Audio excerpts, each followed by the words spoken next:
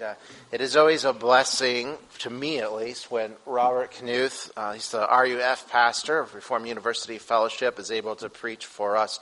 Robert's been a great blessing to me just as a friend and a brother in Christ. And I know he's been a blessing to our presbytery as well through the work of RUF. And I know it's a blessing to Michigan too. It is amazing what God is doing on the campus. We just have to say amen, right? It's what God is doing in the hearts and lives of many students. And I know the students that attend Christ Church here would say the same thing. We serve an amazing God. So, brother, we're excited that you're bringing the word to us this morning. Come and show us Jesus. Thanks, man. Thanks, Jeremy. I think what Jeremy, in his heart, forgot to mention is that as much as I'm on campus laboring, I have an incredible group of students, many of whom are here today. And God has provided students who are leading, serving, have a heart for Jesus. And so if that's you this morning, thank you for being here. Thank you for coming to hear a sermon that maybe you've heard before. Like Jeremy said, my name is Robert Knuth. Good morning. I'm so glad you're here, especially if you haven't been to church in a while, or this is kind of a new thing. Maybe you've been around and you're questioning why you even come to church. Really grateful you're here. One of the things I say in RUF is that the reason we're here, the reason kind of we wake up early and get our kids ready for church, and maybe you don't have kids, just setting that alarm, when you could so easily sleep in, is that I tell my students that we're a community. I mean, that's literally what church means in Greek, is community, ekklesia. Like, we're a community that is learning how to love. A community that's learning how to love God. Obviously, we're learning how to love ourselves. We're learning how to love each other. And then we're learning how to love this beautiful place that we call Ann Arbor. And so we're here and we're figuring that out together. And so really glad, whether you're a Christian or not, that you're here with us this morning figuring that out. So with that said, I'm excited to dive into John 1 this morning. This comes from a series I did with the students this past fall called The Life of Peter. And this was the very first sermon. So I'm excited to bring it this morning. Let us go to the Lord in prayer, and I'll read our scripture. Father in heaven, thank you that you have washed us with your blood. Thank you for the magnificence of Jesus, and that we join the saints of old in worshiping around your throne room this morning.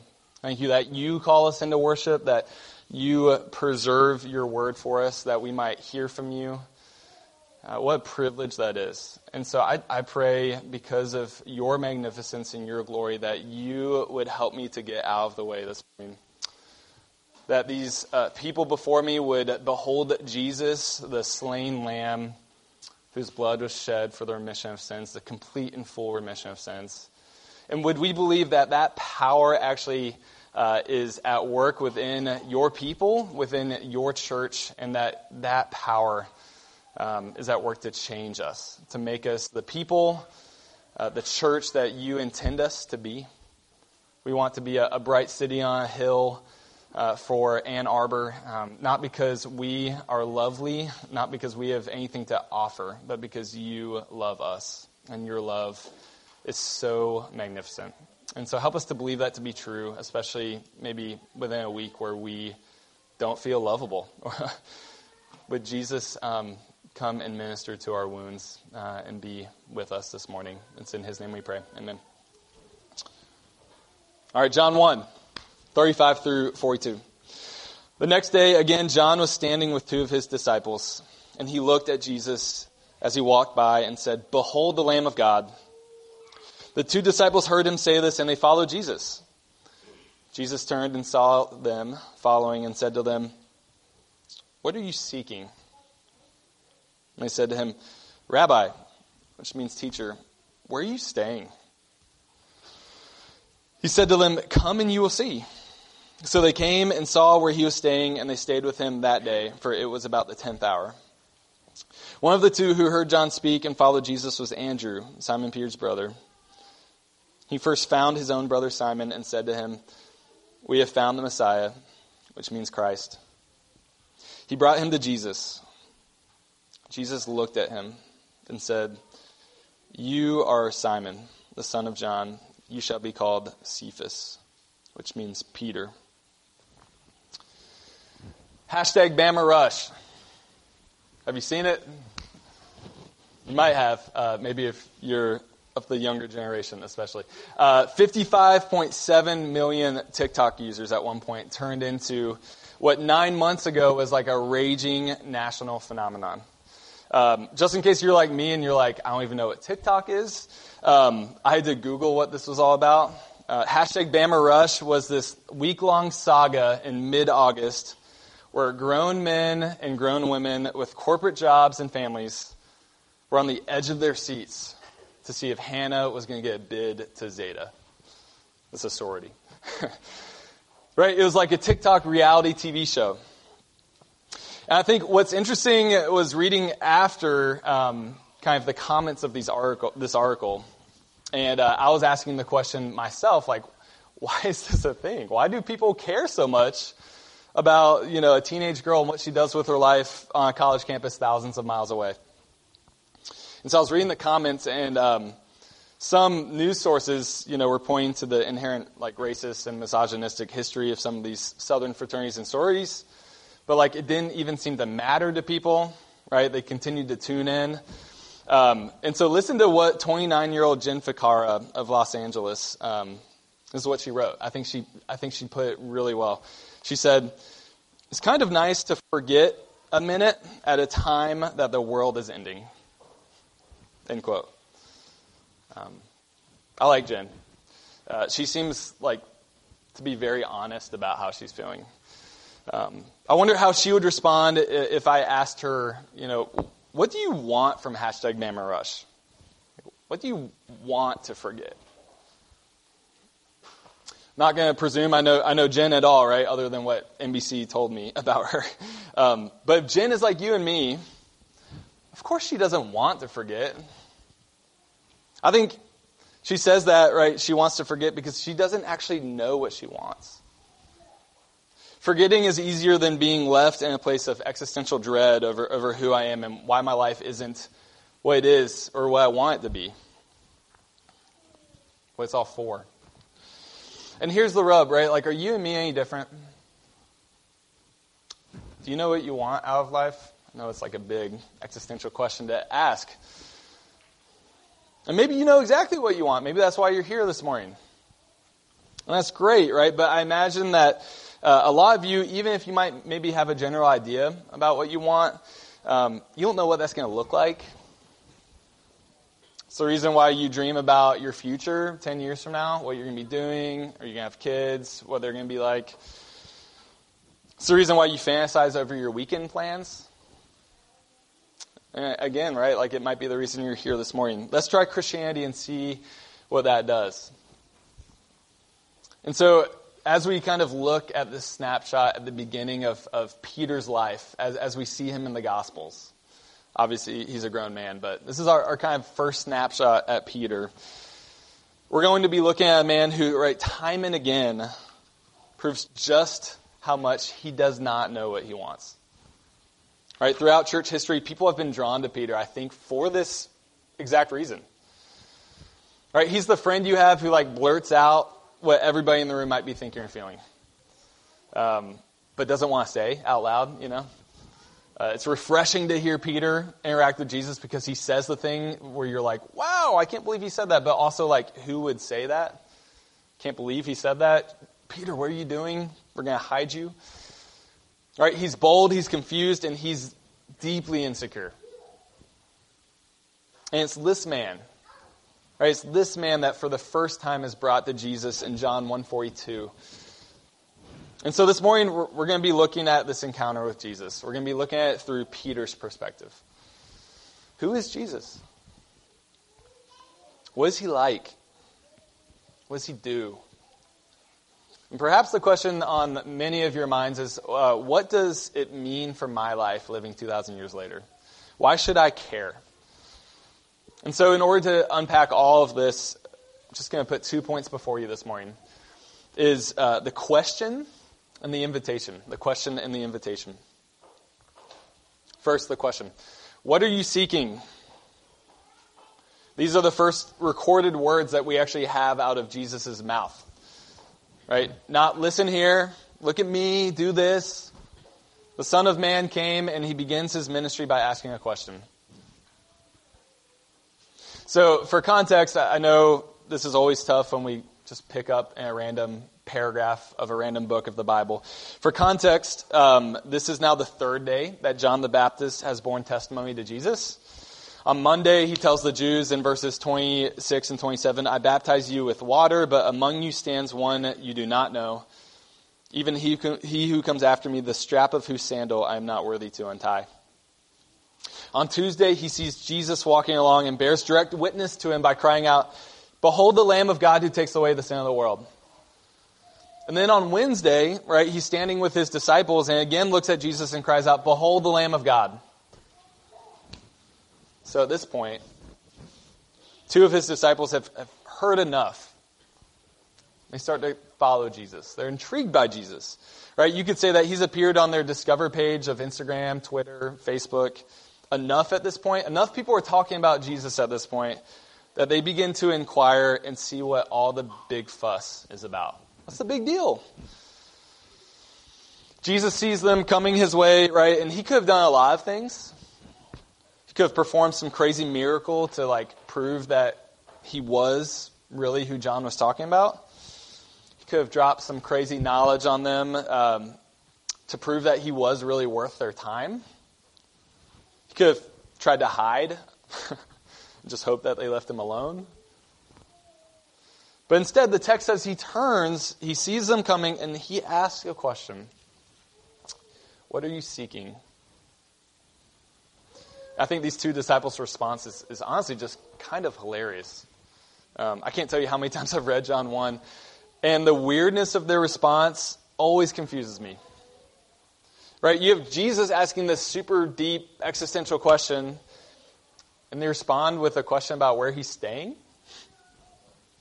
Can you imagine going to lunch with one of your friends and asking them some question about their personal life, only for them to respond, where do you live?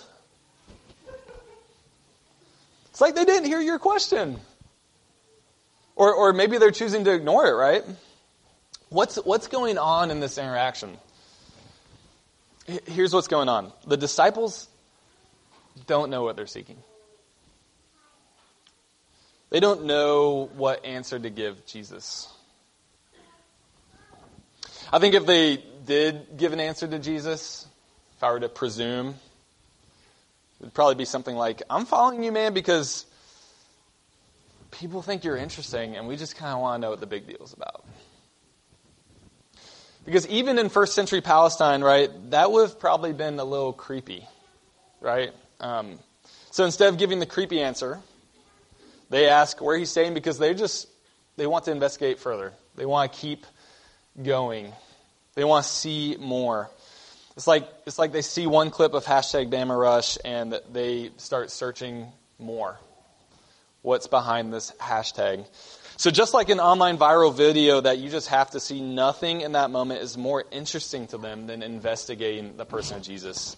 Their curiosity consumes them. Any responsibilities that they might have had, like finding food or dinner, are thoughtlessly put off until later. They have a one-track mind of stalking this guy wherever he is going. And they don't even know why. And so the question I have of the text this morning is, well, who does that? And I think when I was a skeptic in college, when I wasn't a Christian, I would read stuff like this and think, oh, well, that's just like what religious people did back in the day because they didn't have anything to do. And then just kind of continue reading. Like it just doesn't faze how I read the Bible. But here's the reality. You do that. You do that. You do crazy stuff like work through dinner because you have the one-track mind of just getting ahead in your career, whatever the cost. You do crazy stuff like driving your kids all around town because you have the one-track mind of giving them the best education, whatever the cost, right? Like you do crazy stuff like work corporate, go corporate happy hours and mom get-togethers because you have a one-track mind of making friends, whatever the cost. And just so we're clear, right, those are all great things. They're amazing things. I'm not This is not me bashing those things. My point is, you do crazy religious things where your curiosity consumes you, and you just want to follow whatever person, thing, or experience that is going to be the most interesting to you. And Jesus' question to you is the same question he gives to his disciples, or to these two randos. He says, what are you seeking? What are you seeking when you move to Ann Arbor and raise a family? What are you seeking when you absolutely can't stop watching that TV show? I was up way too late last night. What are you seeking when you read your Bible? What are you seeking when you join a church? What are you seeking? Maybe you're like our friend Jen from earlier, and you're just trying to forget. You're just trying to distract yourself enough so that you don't have to think about your life. Maybe that's what you're thinking. Maybe that's what you're seeking. But I think if I'm being honest with myself in those moments, I'm more times than not, right, just seeking something that's interesting.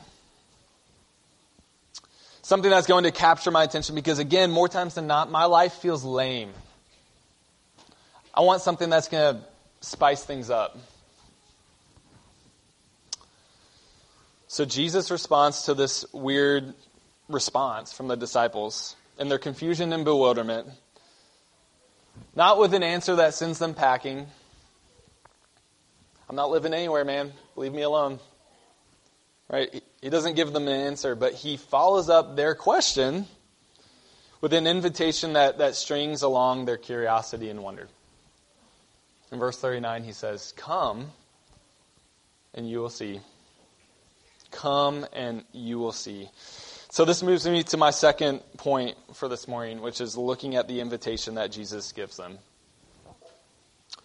The end of verse 39 reads, "So they came and saw where he was staying, and they stayed with him that day, for it was about the 10th hour." That detail about it being the 10th hour, I think, changes how you read the entire passage. You can really easily miss it, right? In Jesus' Palestine, time was counted from sunrise to sunset. So the 10th hour is another way of saying it was about 4 p.m. It was almost dinner time. Right? Implied here is that, like, within a culture that shuts down when the sun sets, there's no street lights, right? Culture shuts down when the sun sets. There's this implied reality that the day is almost over, and so not only is it time to find dinner and something to eat, but it's also time to find shelter. Because again, how are you going to make your way around life in old school Palestine? In other words, right, verse 39 is communicating to us that these two disciples went to have dinner with Jesus, and more than likely crashed wherever he was that night. So Jesus' invitation, "come and see it," is really an invitation for his disciples to grab a meal with him, to be with him. The Bible has a lot to say about food I wish I could get into. It's great, it's glorious. But please catch here that there's nothing spectacular going on. Right? He doesn't invite them over for magic tricks. Doesn't have like U2 performing in the background. He isn't cooking a 5-star meal. This is an ordinary meal on an ordinary night with the most extraordinary person the world has ever seen.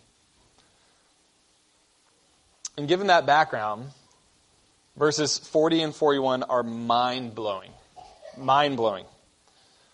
Andrew, who was one of the two to go off with Jesus, he comes back and he finds his brother Simon and he says, "We have found the Messiah."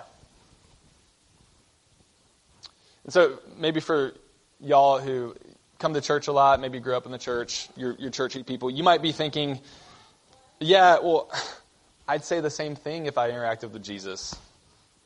Just what you say is Jesus.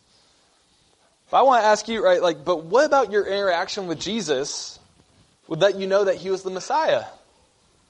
Again, put yourself in their shoes. We know Jesus is the Messiah. We've read the scriptures, but what is it?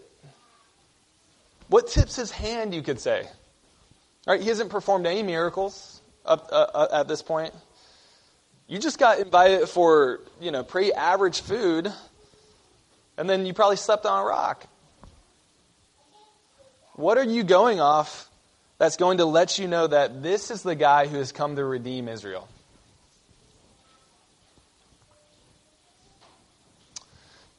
I want to suggest that whatever caused Andrew to run to his brother and exclaim, "We have found the Messiah," it's actually put on full display in verse 42. So Andrew drags his brother Simon along to encounter this same Jesus, the guy who made ordinary food, sleeps on a rock, nowhere to stay. Andrew drags Simon along, and this time there are no questions. There are no invitations.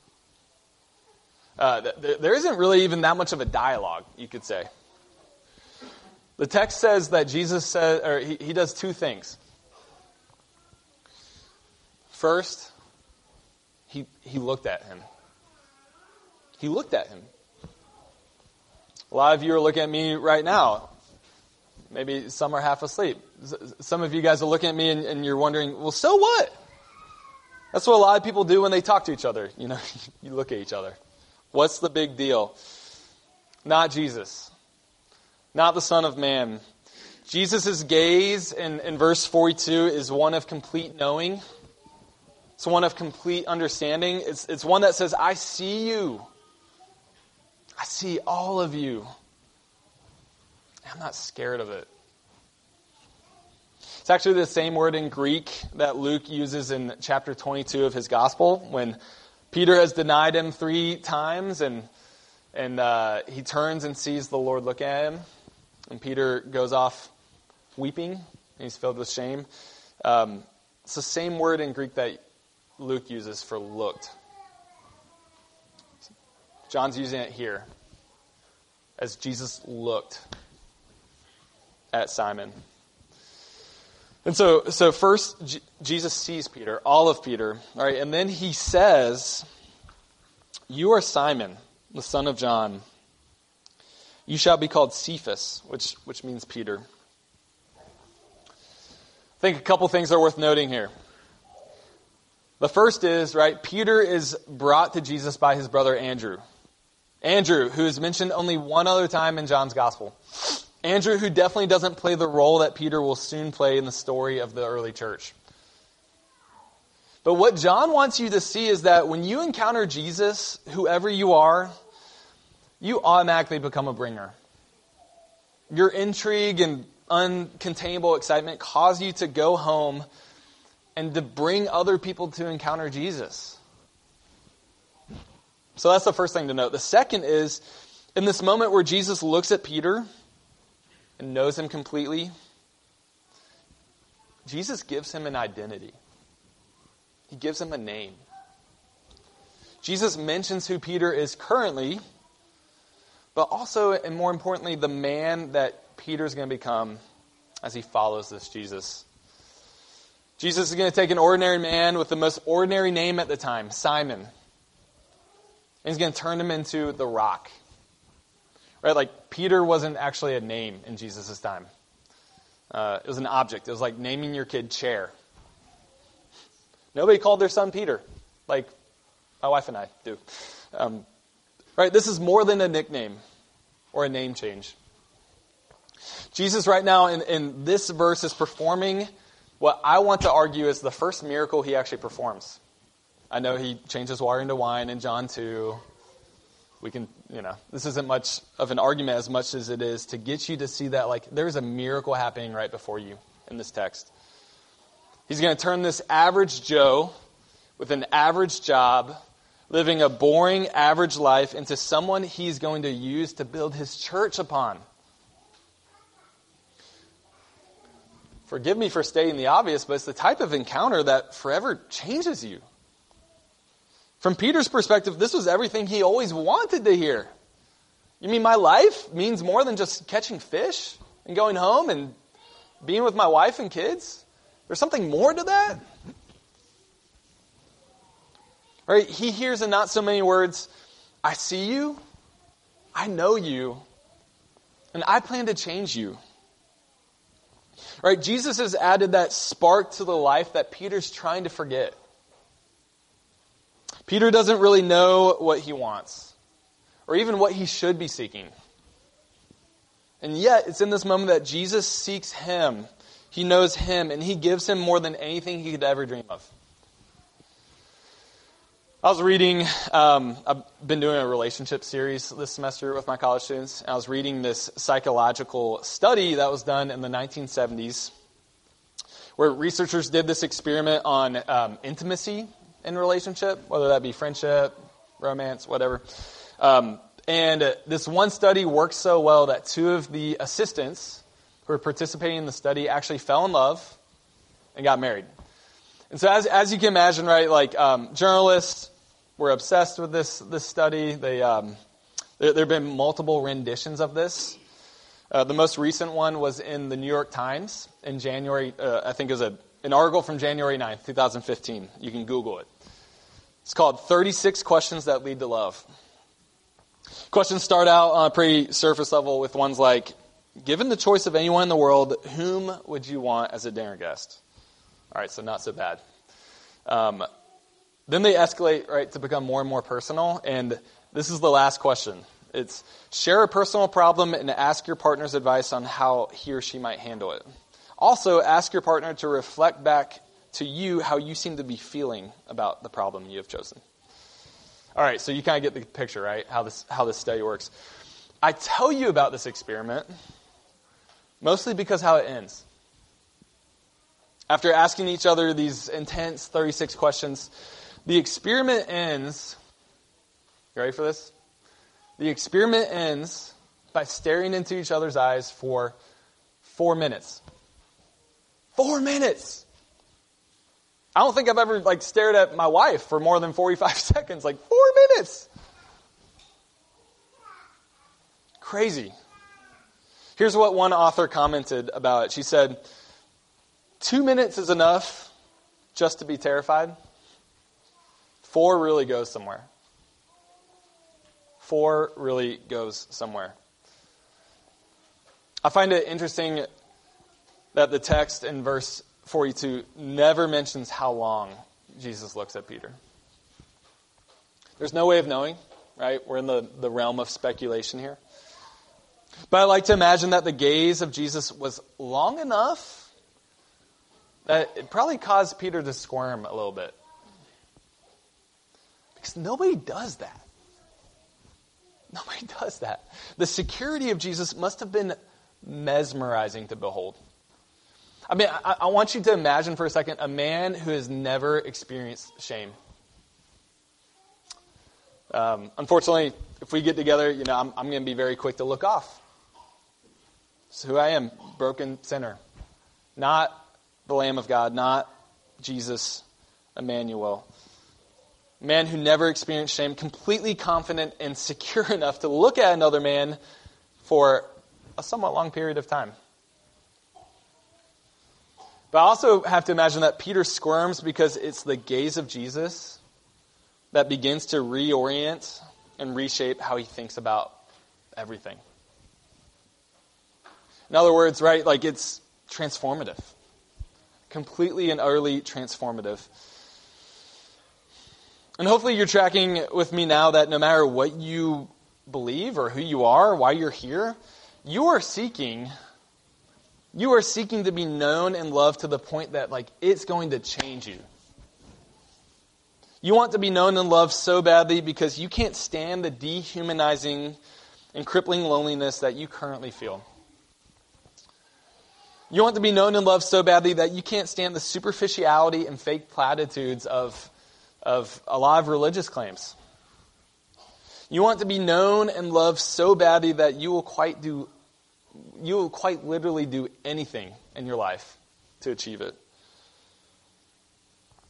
Friends, I want you to see as awesome as romance is, as awesome as this study, and people falling in love and getting married, as cool as that might be, it doesn't have the power to scratch that divine itch.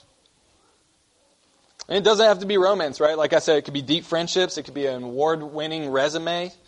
It could be the quintessential family life with the house and the white picket fence. Whatever it is, your life will always go back to that unsatisfying, boring existence right afterwards and you're going to be stuck scrolling the Facebook homepage of your life, curious to find the next interesting thing.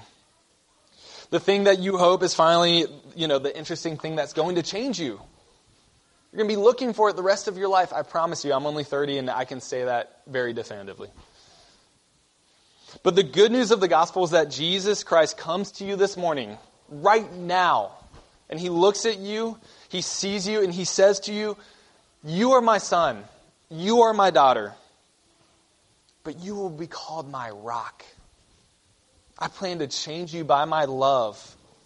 Platitudes do not change people. Love changes people. I plan to build upon what I intend to start or already have started. You will not leave me unchanged. Glorious things await you. A faith that believes this to be true, it's the most exciting existence you could ever have, because you don't know. You don't know what King Jesus has in store and how he plans to change you. You might think you do.